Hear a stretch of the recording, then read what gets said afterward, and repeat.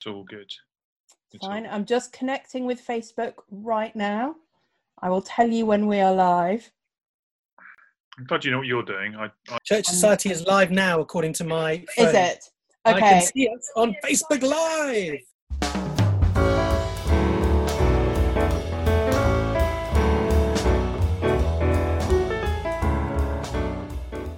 For those of you who are not watching live, we're sorry you couldn't join us. You won't be able to enter the giveaway, sadly, but we hope you'll enjoy our conversation as well. So there are three of us who've contributed to the book. Well, I say three. There's sort of another one, but he is long since dead. So we haven't invited the Reverend W.F. Taylor to join us. But we have, I'm Ros Clark, we have Lee Gatiss and Ash Carter. So we're going to start just by interviewing each other. So first of all, Ash, just tell us who you are, where you live, what you do, who you are in lockdown with. Brilliant. Yeah. So I'm Ash Carter. I'm the rector of two churches just outside Hull. So I have been here about 20 months now. So much of the last few months, obviously not seeing very much of our people up here. Who am I in lockdown with? I'm married to Mim. We've got two boys, Harry and Tim. I've just come here from being on the trampoline with my youngest. Part of exercising in lockdown has been resurrecting the trampoline. So great. Have I missed anything? No, that's perfect. Good. We're just going to do a little quick fire quiz. Ash, tell us, 10 minutes late or 20 minutes early? Probably late. Okay. I aim for on time. So yes. Like Gandalf, a wizard is never earlier than he means to be or later than he means to be, always on time. Other people may be wrong about that, but I may not have said this clearly enough. One word answer. One word answers. All right. We wanted chapters in the book to only be like 100, 200 words, and they ended up being like 20, 25 pages. So, yeah, absolutely. Okay, musical podcasts. Podcasts, I think, at the moment. Okay, morning prayer or evening prayer? Morning, I think. Okay. Revelation 1-3 or Revelation 4-22? I've taught all of it. So, good. I wouldn't want to cut either piece out, I think. Good. I'm sure that's the right answer. What was the last TV show that you binge watched? Oh, good grief. I've not done that for such a long time. I'm not even sure I could tell you the answer to that. Movies rather than TV. Okay, movies rather than TV. Read or write?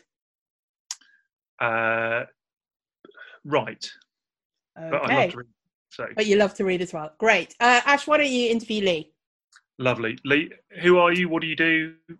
Who are you stuck in your man shed with? My man shed. I am Lee Gatiss. I am the director of Church Society. I live here in Cambridge, where it's a beautiful, sunny and hot day, and I am stuck in lockdown with my lovely wife, Kerry, of 24 years. That is, we've been married 24 years. She's not 24 years old. I won't tell you how old she is, but she's got a big birthday coming up next month. And my three children, Josh, Cara, and Lucy. And some of them may be watching on Facebook right now. I'm not sure. And deeply embarrassed to have been name dropped by you. Give us the last book you read, Lee. The last book I read, I think, was Bloodlines by John Piper, which is a book about Christian responses to racism. Oh, great. Hot topic. Tea or coffee? Yeah. Coffee. Sweet or savoury? Sweet. Calvin or Luther? Calvin. Ah. Mornings or evenings, Lee? Where do you sit? I like both of them. Yeah, I like my day to consist of one of each. Nice. Mornings. As I think we all do. If I have to pick, mornings. You can do more work in the morning, can't you? Okay. Let me hand you over to Lee, who will interview Ros. This is so slick, isn't it? This arrangement. So, Ros, tell me, Ros, who are you? What do you do? And how good is your boss? Well, so I am Ros Clark. I am the Associate Director of Church Society. And I would say my boss, on a scale of 0 to 10, 5.5, maybe. What? I would say adequate, satisfactory. Charming. Charming. And when Staff did you get to reviews review your online. pay? So Probably shouldn't do annual reviews on Facebook. I think. Yes. Lesson there.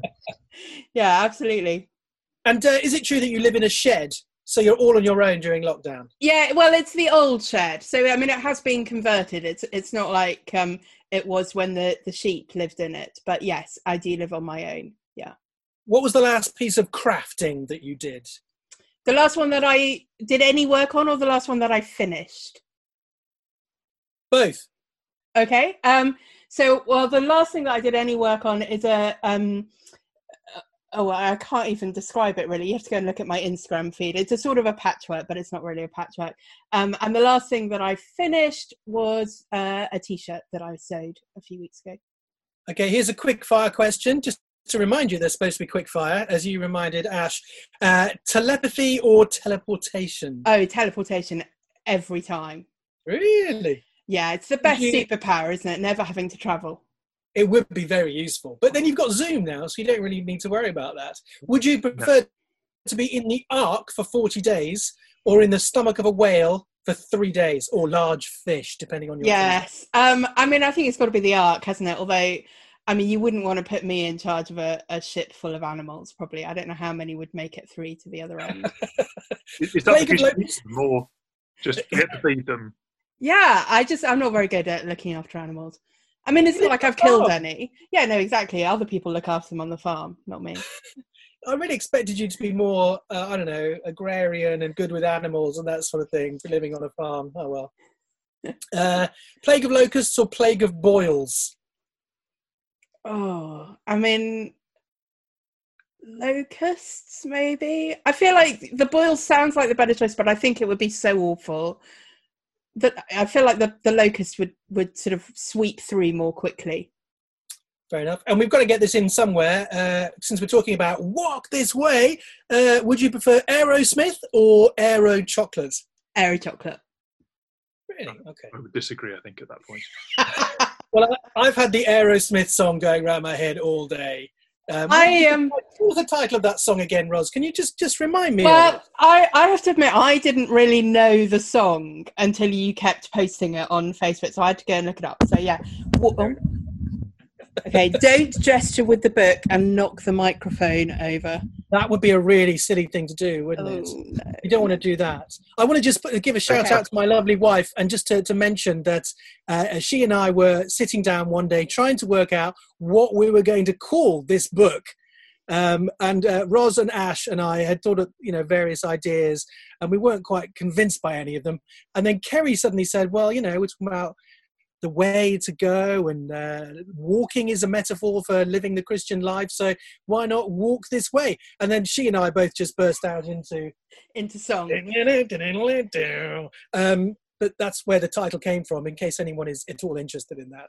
Good. I can confirm that we have a winner, Amanda Brereton. I think from what we're getting through, we might need to just check from actual Facebook timestamps, but I think we've had a few people who've got the correct Ordnance Survey symbol, so that's excellent. But do keep putting it in the comments to still be in with a chance of winning. So let's go on to talk about what we're actually here for, not Lee's dubious taste in music. But my beard. We're going to talk about my beard, according to some of the comments on Facebook. But there we are. We're not. Well, we may get to a question about beards and their value in theology later, but let's begin with a question. So the book, the three main sections in the book are reflections on the Apostles' Creed, the Ten Commandments, and the Lord's Prayer, and then there is some extra bonus content at the end. Lee, tell us, you wrote the section on the Apostles' Creed. Why does the creed matter? Why is it something that we should care about? How should it be used in churches, and for us as individual Christians, why is it important for us? Thanks. Well, I mean, the creed has been part of Christian worship since the early church, the very, very early church. It is 100 or so easily memorized words that kind of sum up the essence of who God is: God the Father, God the Son, God the Holy Spirit, and the main events of salvation history, that God created the world, that Jesus was born of the Virgin Mary, suffered under Pontius Pilate, was crucified, died, was buried, raised again, ascended into heaven, and is coming again. So if you've got this creed in your head, you know the basics of the whole plotline of the Bible and major aspects of Christian doctrine. And it can be so useful to have that in your mind when you're thinking through lots of other issues and questions too. It's something, isn't it, that lots of churches have used as part of their liturgy, that you recite that together. And I remember being quite struck when I moved to America, and my church there, we used to say the Apostles' Creed every week. And it was always printed out in the service sheet, but most people knew it by heart, which I don't think has been my experience in churches in the UK. And I was very struck by that, sort of having learned it and committed it to memory. Ash, do you say the creed usually in your churches on Sundays? We often do, yeah. I mean, we have a variety of things. We'll often use something like, we just talked through Philippians, so we use the sort of summary there in Philippians 2 quite often to try and bed that in people's memories, but oftentimes we use the Apostles' Creed, yeah. We'll have some sort of creedal statement every week. Yeah. At least a couple of times a month, it'll be the Apostles' Creed, yeah. People sometimes think that because these are written words that have been written a long time ago, and because some people memorize them by rote, that means they somehow can't be my words and heartfelt from me. But I think that's far, far from the truth. When I stand up to say the creed, I'm like, yes, I believe in this God. This is the God. This is the Jesus that I believe in. I believe in the Holy Spirit. I mean, that is an encouragement and a challenge to me every time I say it out loud. Yeah, I remember taking a stand, isn't it? To say, a lot of people in my generation, they think everything in the past and everything in the Bible, all this stuff is totally pointless and useless, but I believe it. It's countercultural and revolutionary to do that. I've said, I mean, I don't know whether this is true in all local churches. In our church, we put the creed just around the reading, either before or after, and just before the sermon. And I'll say to our congregations regularly, this is here so that you've got the standard by which you can judge what we're preaching. You can hold us to account, because this is the Christian faith, and if we're departing from this, you know that we're not doing the right thing. Yeah, there's something I think very profound as well about it being a text that is used by churches across the world and throughout the ages, and that when you're standing up saying that together as a church, part of what you're doing is saying we are part of that worldwide church. We are not some weird little cult sect here on our own with our own set of beliefs. We're part of a much wider thing. So one of the things that's been a real joy for me during lockdown has been the ability to be part of my church back in America, in fact. And they've done a thing where they've invited every week 1 or 2 former members of the church to contribute to their video services. And I, a few weeks ago, recorded a video of me saying the creed to lead us all in saying the creed together. And there's just that sort of sense of, being part of the whole church. It's very, helpfully summed up in the creed when we say that. So it's a good thing for us as Christians individually to be able to state our own beliefs. It's a good thing to be able to do as a church together to describe sort of our part in the wider church and the faith that we're trying to express in everything that we do. It's not in the Bible though, is it, Lee? No, it's not. It's not. Although it entirely sums up the message of the Bible, and we believe it and recite it because it may be proved by most certain warrants of Scripture, as the 39 articles say. That as a subordinate standard underneath the Bible, it's not something we believe for its own sake, but because it summarizes the message of the Bible in a way that would be recognized by Christians in every other century. They would recognize that faith and that way of summarizing what we believe. So I don't believe it because it was believed by the early church necessarily. I believe it because it can be proved by most certain warrants of Holy Scripture itself. And there is a tradition that you still see that in a lot of old church buildings, of having these 3 texts, the Creed and the Commandments and the Lord's Prayer, literally carved in stone or sometimes painted on very nice boards at the front of a church. I think you look at sort of post-Reformation English culture, and it was where did the Puritans go to say we believe these things, and that shows that we are the people who are connected with the early church. We're the ones who stand in line with all of these other people down through the history of the church. It was a way of saying, look, I know the Reformation is a bit of it's tumultuous and there's all sorts of stuff going on, but ultimately it comes down to this. We're standing with all of God's people everywhere who've ever said these things as being a summary of the Christian faith. Yes, it was a way of saying this is orthodoxy. This is who's in. Yeah, so we have a couple of questions. Michael Hayden, I'm not going to ask Lee to recite the Athanasian Creed now, although I'm sure he can. Paul Kingman asks, do we think that the highly abbreviated version of the sort of questions and answers that you get at baptism, is that an accurate creed to use? I wonder if maybe accurate or sufficient. I don't know necessarily that I think there's anything wrong with it particularly, but it may not be a full summary of the creed.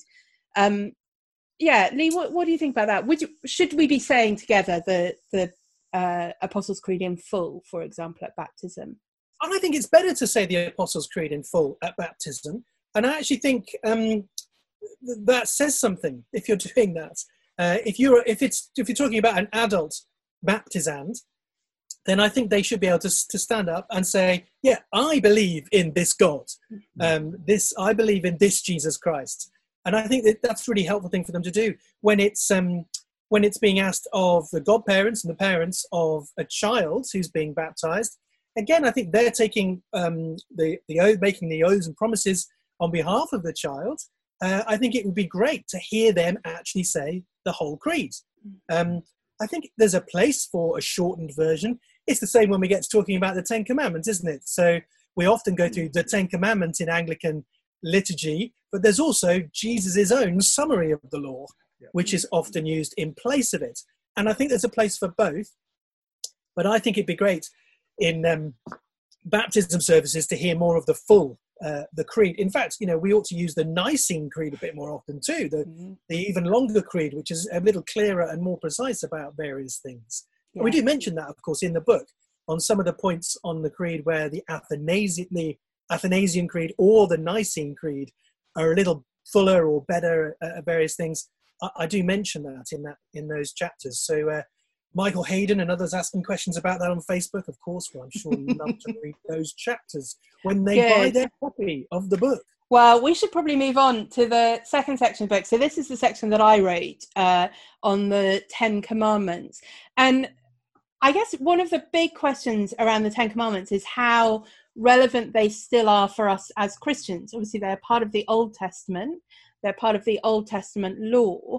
And I think, there have always been some Christians that have had questions about, well, how and how much, and in what way does the Old Testament law apply to us as Christians? And one of the things I was very struck by when I was writing this and thinking about this is how much we need to understand the Ten Commandments in the historical context of the narrative where they come. So they're given to God's people at a particular time in salvation history. They're given to them after they have been saved, after they have been brought through the Passover and through the Red Sea and into the desert.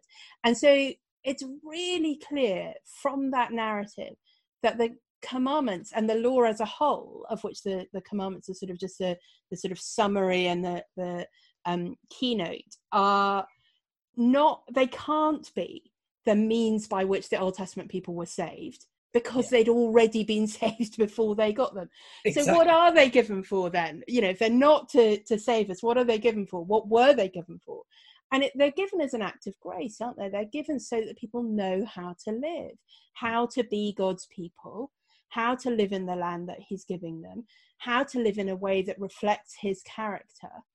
And then what does the New Testament do with them? Well, it sort of, I don't think it denies any of that. It tells us that Jesus came to fulfill the law by living perfectly in that way. But I think it does also give us an idea of how else those commandments function by showing us where we go wrong. They show us our sin and they show us how much we need God's grace in salvation. And with some of the commandments, that's more obvious than others. We more easily notice that we aren't worshipping the Lord our God with all our heart all the time, and then we get to a commandment about, do not murder, and we kind of think, oh, well, I've done that. I've never murdered anyone. So, there's one that I've ticked off. And so what I've tried to do in the book is just help us to see how those commandments apply to all of us, how, in fact, all of us need them as constant reminders of sins that we are falling into, and how we need to be better at living like the Lord Jesus in the ways that he fulfilled them perfectly. Lee, were you going to say something? No, that's exactly right. I think you sometimes hear people say, well, that's all abolished now. The Ten Commandments, that's Old Testament, and we're New Testament Christians, so we don't want anything to do with that. And I know what they're trying to say. I understand that Exodus 20 is part of the first half of the Bible, or the first 2/3 of the Bible, as an Old Testament scholar like yourself will no doubt remind us, Ros. But there is something also timeless about what is encapsulated in the Ten Commandments. So some theologians in the past have talked about the Ten Commandments being like a republication of the law of creation for a different time. But then we look in the New Testament and see what's going on. And people sometimes say, well, Ephesians 2 talks about how the law is abolished. The law with its commandments and ordinances, Ephesians 2, it says it's abolished. And you go, great, that's right. But then you turn the page, there in Ephesians 6, Paul says, children, obey your parents in the Lord. Why should we do that? Because, and then he quotes the commandment about obeying your parents, that you may live long in the land the Lord your God is giving you. So Paul obviously thinks that although the law is abolished in a sense, in a way, it has been abolished in Christ, there's another sense in which it still functions as a revelation of the will of God for his people. And you bring that out brilliantly in your chapters of the book, if I can say that. You can say that as often as you like. It's worth buying the book, everyone, just for Roz's section on the Ten Commandments. Ash, what were you going to say? It strikes me as self-evident, doesn't it, that salvation is not simply Christ removing the guilt and the judgment, but Christ effecting a complete salvation from sin. At the final day, when we stand before the throne of grace completely cleansed, there will be nothing sinful in the whole of that new kingdom. And it seems to me equally evident from passages like 2 Corinthians 3:18 that we are expected, as we dwell on Christ, to become like Christ. Now, Christ, who completely fulfilled the law and did so in such a glorious way that it is called a revelation of glory, and we become ever increasingly glorious as we dwell on Christ and become like him. So whether you go back and forage around in the books of the law and go, how do I apply this particular quirky law about parapets and roofs and stuff? Some work would need to be done there. But the fact that Christ fulfilled that perfectly, and we are to become just like him, and we will become just like him, and it is the Spirit's purpose to make us more like Jesus, suggests that we've got lots to learn about, not just about being thankful for the grace of justification, but also appreciate what God is trying to do in us to make us more like Christ now. I love that, thinking about Jesus, because Jesus perfectly kept the law. And if we want to know more about Jesus, I want to know what the law was that he was keeping. Jesus lived by the Ten Commandments and kept them all utterly perfectly. So if you want to know more about the life and glory of Jesus, you can study the life he lived by looking at the Ten Commandments. Yes. And so one of the things I want to just point out about the book is that it's not just an exposition or commentary on these texts. They're divided up, each of them, into their sections. So with the Ten Commandments, obviously, for each commandment. And each of those sections only, I'm just looking at the one on the 10th commandment, 4 pages. So it's not long. And then there's 3 questions for reflection. So the idea is that you could do this in your daily quiet time, for example. Read through the pages, 3 or 4 pages, and then there's 3 questions to reflect on. You may or may not be able to read that from Lee's screen. And then there's also a prayer. So obviously we hope it would lead into kind of wider prayer, but there's a prayer there that just helps to embed some of the things that each of the sections is talking about, that you've had chance to reflect on, how that might apply in your own life. So on the 10th commandment, one of the questions there, is it more difficult to be obedient to God in your thoughts or in your actions? And why is that? So, things to think about, things to put into practice, and then something to pray about each day. So I think it would be a really terrific thing to work through on your own in your quiet times, but also it could easily be adapted to use with small groups and so on. And so then we got into the third of our main text, which is the Lord's Prayer. Now, I would guess probably most of our viewers know the Lord's Prayer. You might not all be able to recite the Creed, might not all know the 10 Commandments, or at least in order, but most of us probably know the Lord's Prayer. Is the order important, Ros? Just tell us quickly. Is the order of the 10 Commandments important? Of course, the order is important, yes. Have you realised as well that we do have some questions about the 10 Commandments before we move on? We do. We have one question. The commandment about the Sabbath, does it still apply? Yes, it does. And George, if you read the book, I will tell you in what ways I think it does still apply. But it certainly isn't just abolished. So like all the other commandments and laws, as we've been talking about, Jesus' fulfillment of those doesn't mean that they are then abolished to us. Now, there are some questions, obviously, about what that means for Christians as opposed to Old Testament Israelites, when and how we keep that Sabbath. But you'll need to read the book to find out more about that. Good. So, Ash, sorry, I was about to ask you about the Lord's Prayer. So we all know the Lord's Prayer.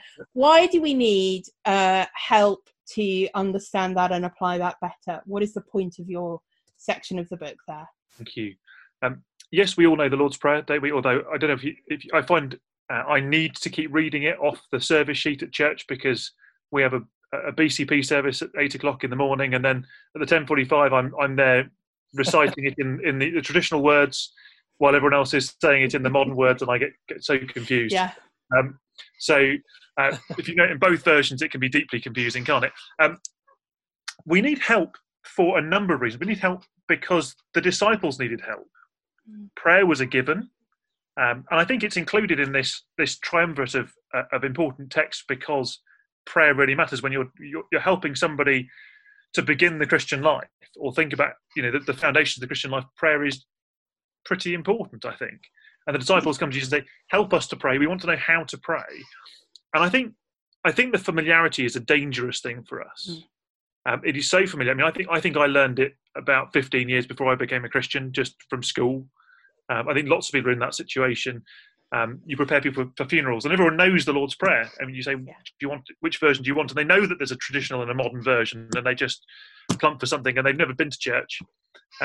It's so familiar that we don't necessarily stop and think how radical the prayer is, how God-centered the prayer is. I mean, it's interesting putting it alongside both the Creed, which is so much about God and so little about us, and put it alongside the 10 Commandments, which begins with 4 commandments on how we should relate to God.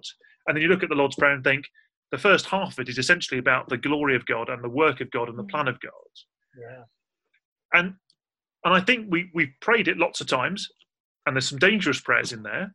Forgive us our sins as we forgive those who trespass against us. And you go, like, if you stop and think about it, that is dynamite.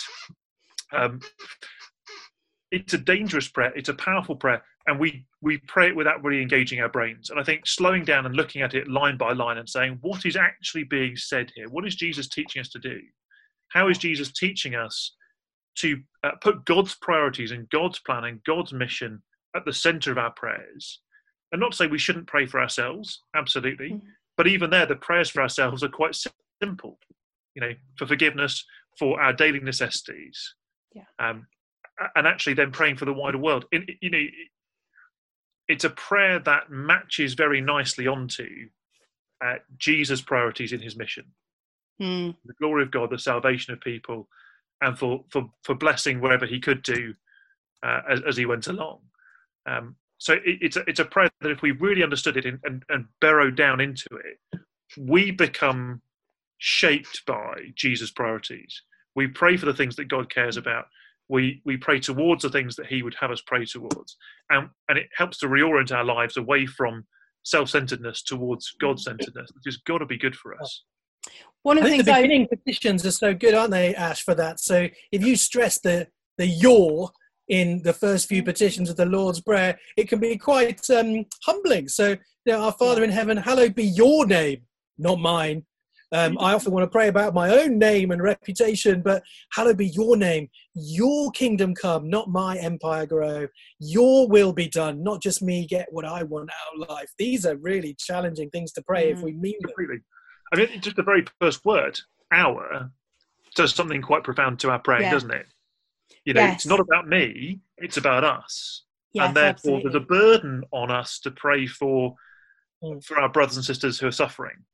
One of the things I really love that you do in the sort of introductory section is you show us how this isn't just a prayer to pray, but it is a model for how we should pray more generally. And I think this was a thing that Tim Keller stole from Martin Luther, but it's certainly a thing I stole from Tim Keller, which is that I don't do this every day. I go through phases of doing this, but actually writing a paraphrase of the Lord's Prayer every day as part of my daily devotions. And I find the times when I'm doing that, I have the most profound kind of prayer time that I ever do, because it gives you a framework, as you say, that is about what God wants us to be praying for. And so everything else falls into that and flows from that in a really powerful kind of way. Do you think that Jesus meant us to use it like that too? So it's okay to say the prayer as Jesus himself said it and taught us to say it, but he meant it to be used then as a model prayer as well, for us to sort of riff on it, as it were, and to sort of say, our Father in heaven, you're our Father, and for us to actually do the sort of reflection that Ash does in these brilliant chapters. We're to do that in our prayer life and pray for different things like that. And I think that's right. I think, and actually having the Lord's Prayer in front of you as you read, for example, Jesus' high priestly prayer in John 17, or the Pauline prayers in his letters, or whatever, they're clearly not the same thing. Almost no two words run in the same order as they do in the Lord's Prayer, and yet thematically and structurally and so on, they are just rammed full of Godward priorities and missional priorities and care for people priorities. And actually what you realize is that there is a sort of pro forma way to pray that you can riff on a million different ways. If we can get the shape of prayer right, then we can go wherever. Pray into whatever the needs are, but praying with that God-centered, world missional, care for people kind of shape. Absolutely. And once again, actually, recognizing the context in which the prayer comes. So it's slightly different in Matthew's Gospel and in Luke's Gospel, but in both of those places, I think, it gives us that encouragement to see this as a model for how to pray. So particularly in Luke, you get the stories about the persistent widow and the good heavenly Father who knows how to give us the things. So it's clear that Jesus is teaching about the act of prayer more generally, and the Lord's Prayer is part of that lesson, rather than sort of a liturgy that he is giving the church at that point. Although by all means, keep it as a liturgy. Certainly say it together as well. Absolutely. The problem with that is people always say, it's liturgy, it's Anglican or something. Well, that's nonsense. I mean, it's the Bible. It's what Jesus told us to do. So if you want to know how to have a relationship with God, let's do it the way Jesus said, by praying to God the way Jesus suggested. I mean, he must be onto something. Surely he would know. So this is biblical. It's not necessarily Anglican or Catholic or something like that. This is biblical. It belongs to all of us as Christians. As I said, Lee, we've got to be careful, haven't we? Because liturgies can become so familiar that we don't really recognise what we're saying anymore. So we do have to be careful with that. But I completely agree. Liturgies are only a bad thing, really, if they're bad liturgies. Yes. And if we don't encourage people to think of them as something that they should understand and engage with. So I remember one of the things for me when I became a Christian, I was about 16, was suddenly going back to sort of school church services after the summer holidays, and we were saying Anglican liturgy, and suddenly being like, wow, I've said this for years and years and years, and it's just been words that have gone from the page to my mouth without really passing through my brain. And then as soon as you begin to have an understanding of it, they are the most exciting things to say. So anyway, we should move on. There are some additional chapters in the book. So like I say, that is the core of the book, the sort of reflections on those three key texts. But then there are chapters. Lee, you've written chapters on baptism and the Lord's Supper. And Ash, you've written a chapter on the church. Why were those things that you felt were important to include in this book?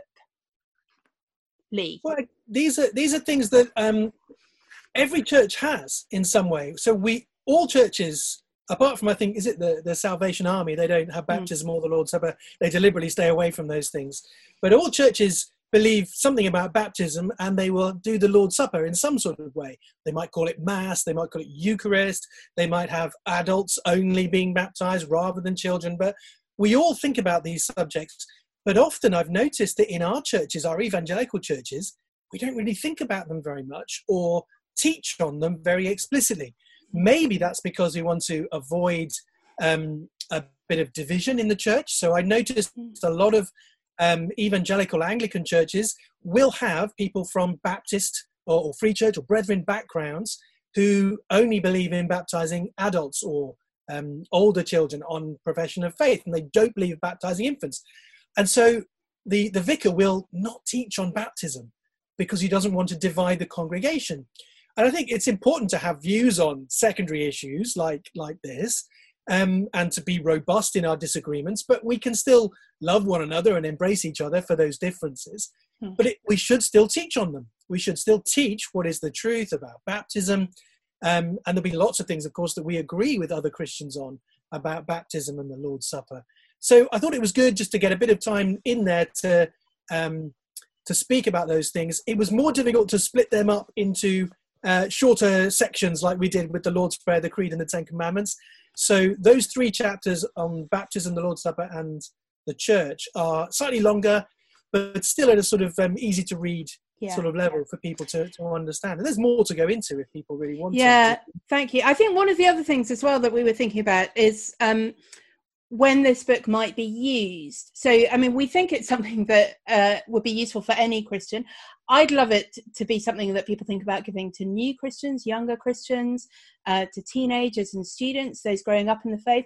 Though I really think it's something that would be an encouragement and a help, for those who've been Christians for many, many years as well. But in particular, one of the things we quite often get asked about at Church Society is resources for confirmation preparation and how we can help people do that. And these are the sort of texts that actually we would expect people to be engaging with in preparing for confirmation. And so it's helpful to have that little discussion about baptism and the supper and the church in that.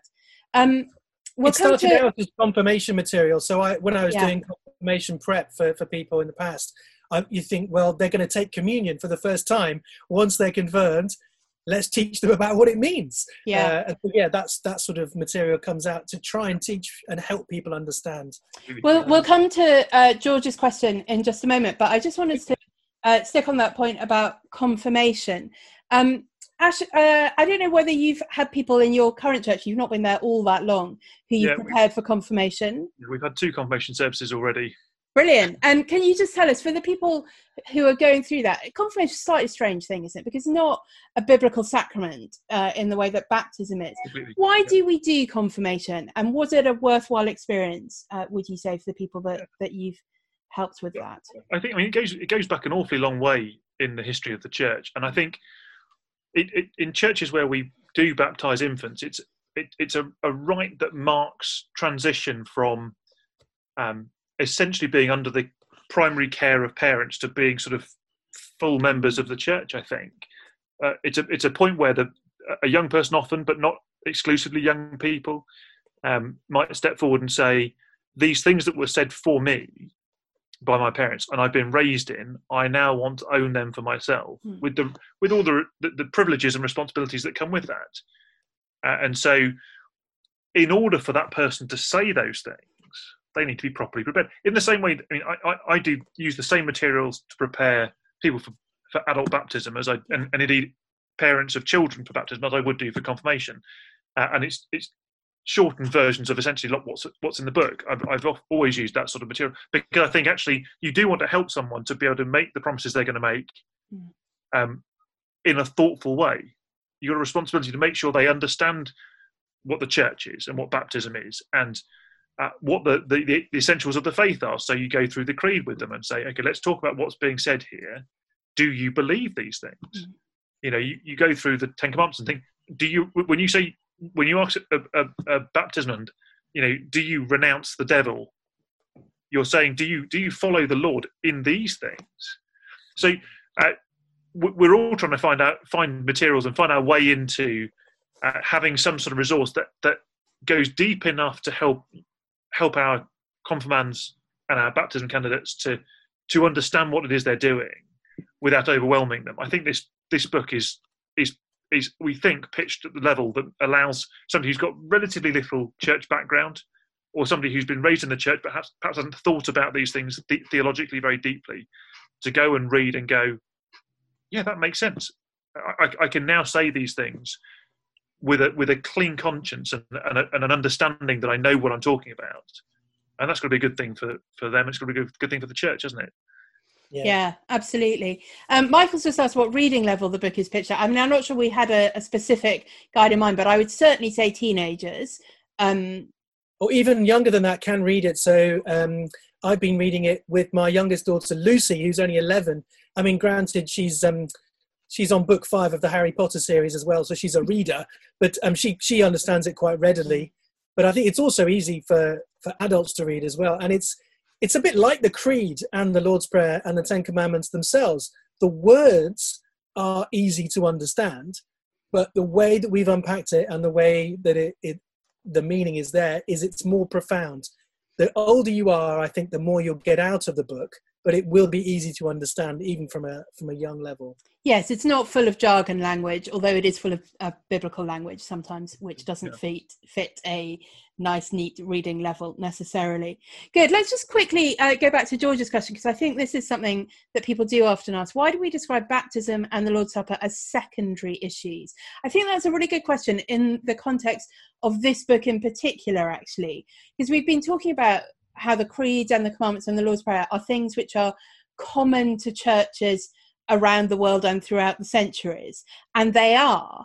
Whereas something like a particular position on who should be baptized or how you should do the Lord's Supper and who should receive it are not common to all churches at all times in all places.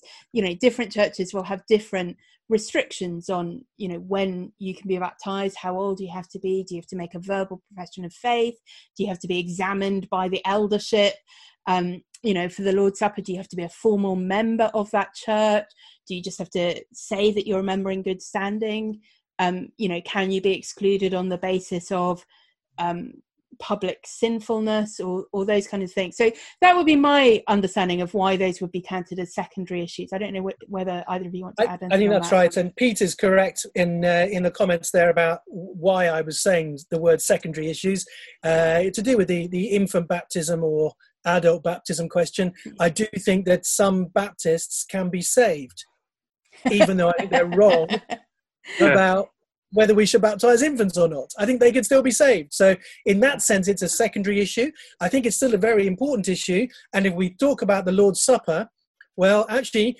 what we believe about the Lord's Supper was a primary issue in the Reformation. Yeah. So the reason that our reformers, such as Cranmer, Latimer, Ridley, the reason that they were burned at the stake, they literally went to the stake, not for justification by faith alone, not for what they said about the Bible and sola scriptura, but because they were interrogated about their view of the Lord's Supper and didn't agree with the Roman Catholic understanding of it. They thought that the bread and wine in the Lord's Supper remained bread and wine only, physically. And that sola of the Reformation was a primary issue because it got you burned or not, depending on which side you're on. So we also misunderstand that language of primary or secondary issues. But yes, I think Ros is right. There are often issues on which we're divided and don't have a common mind in the whole of Christendom sometimes. Yeah, I think that's right. But primary is a primary issue in the sense that if you think that they don't matter when the Lord Jesus commands them, then that's an issue of disobedience that I think is a very significant issue. And I think it probably is, as you say, a primary issue in terms of there are ways of construing both of those that are denials of the gospel, I think. Yes. But I think that's right. But that's right. The kind of questions that we think of are secondary are the questions about how and who and when, rather than should you do it at all, which is a slightly different thing. I just want to move on to the very last thing of the book, which I noticed Pablo has carefully set us up with a great question here. Would this book work as a catechism then? Well, yes, I want to say yes. And in fact, there is at the back of the book, let me hold that up to you, Church Armour, a short catechism. So this is something which I can't really take all the credit for. It was originally written 150 years ago by Reverend Dr. W.F. Taylor, Vicar of St. Chrysostom's in Everton in Liverpool. And he wrote this as a catechism, and I think this is fabulous. To be used in schools. It was in use in several schools in Liverpool where hundreds of children are learning it. I mean, wouldn't that be amazing if we had schools these days that were catechizing children? Absolutely amazing. So I have gone through it and updated it so that it is in modern English. And I've also separated out, there were some questions, there was quite a number of questions that are specifically around Roman Catholic beliefs and practices, which I've sort of separated out, and also a couple of questions about very specifically Anglican things about the Book of Homilies and the Ordinal. But the main chunk of it is 39 questions. They do not correlate to the 39 articles. But brilliantly, for each question, there is a question and an answer. And then with that, there are scripture readings that support the answer and references to the 39 articles. So as a sort of primer in Church of England beliefs, in Anglican understanding of biblical faith, I think this catechism works really well. So it might be something, if you're thinking about doing catechism, perhaps particularly for people preparing for confirmation, but you could use that in other settings as well. It's a much shorter catechism than many, and therefore easier to memorize than many. So that's also there as a little reference at the back as well. Why should the Presbyterians have all the good catechisms? That's what I Well, I mean, the Westminster Catechism is an Anglican catechism as well, isn't it? In a sense, it was written by lots of people ordained as Anglican ministers. That's true. But this one's also very good. Yes. So that's the book. We've got another question about the Fourth Commandment, which we have already been asked about, and I don't think I have anything else that I'm going to say about. Pay attention, Chris Pierce. You need to watch the podcast again, and you'll see what Ros said. And failing that, you can read pages 85, 86, and 87 of the book when you buy multiple copies to give to your congregation. So just to say, Walk This Way is on sale. You can buy it now from Church Society. There is an early bird discounted price. So if you buy it this week, the paperback is just £5. It will normally be £8 from us, and also even more than that if you buy it on Amazon. It is listed on Amazon. We have had some issues getting the Kindle version on Amazon, but it is coming, I promise. And it is coming soon, exactly. And if you're not in the UK, you will be able to buy it from your local Amazon, whichever that is, and avoid some of the shipping rates. I think particularly if you're in America, the shipping rates to America are about to become even more astronomical than normal. So you will probably find it cheaper to buy it from Amazon than from us. But if you're in any doubt, it's on the Church Society website, in the bookshop there. If you want to buy multiple copies and you want a discounted rate or whatever, you can also always email David Meager in the office, admin@churchsociety.org, and he will be able to sort that out for you. Great. Thanks so much, everyone, for coming and watching live. It's been really fun to have some questions and some interaction as we've been going through. Thanks so much to Lee and to Ash for your contribution to the book and also to the discussion. And we will be back, for those of you who are listening to the recorded version of this, we will be back with our normal podcast next week, talking about issues of the day. If you've got any comments or questions about that, you can always email me, ros@churchsociety.org. You can tweet us @churchsociety or leave a comment on our Facebook page. Thank you so much for watching.